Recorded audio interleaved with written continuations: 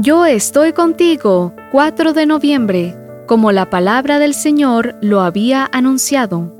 Y tal como la palabra del Señor lo había anunciado por medio de Elías, no se agotó la harina de la tinaja, ni se acabó el aceite del jarro.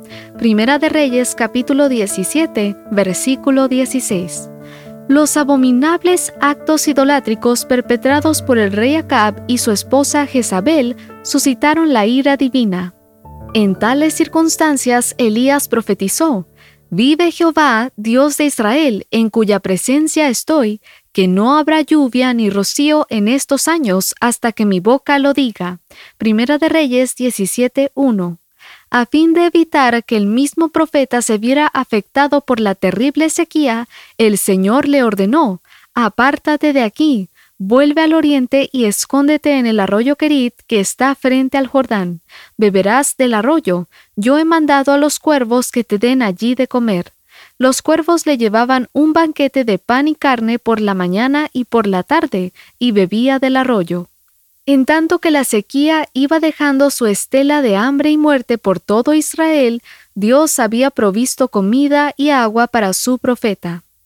No sabemos durante cuánto tiempo la mano de Dios sustentó directamente a Elías, pero en algún momento el Señor volvió a hablarle. Ahora debía ser una fuente de bendición para otra persona. Por eso le dijo: «Levántate, vete a Sarepta de Sidón y vive allí. Ahí le he dado orden a una mujer viuda que te sustente». Elías tenía que abandonar la tierra de Israel e irse a morar a una ciudad pagana, ubicada en la región de Sidón, un territorio gobernado por el padre de Jezabel, su principal enemiga. Esa era la zona del dios Baal, y para colmo, fue enviado a la casa de una mujer viuda y pobre.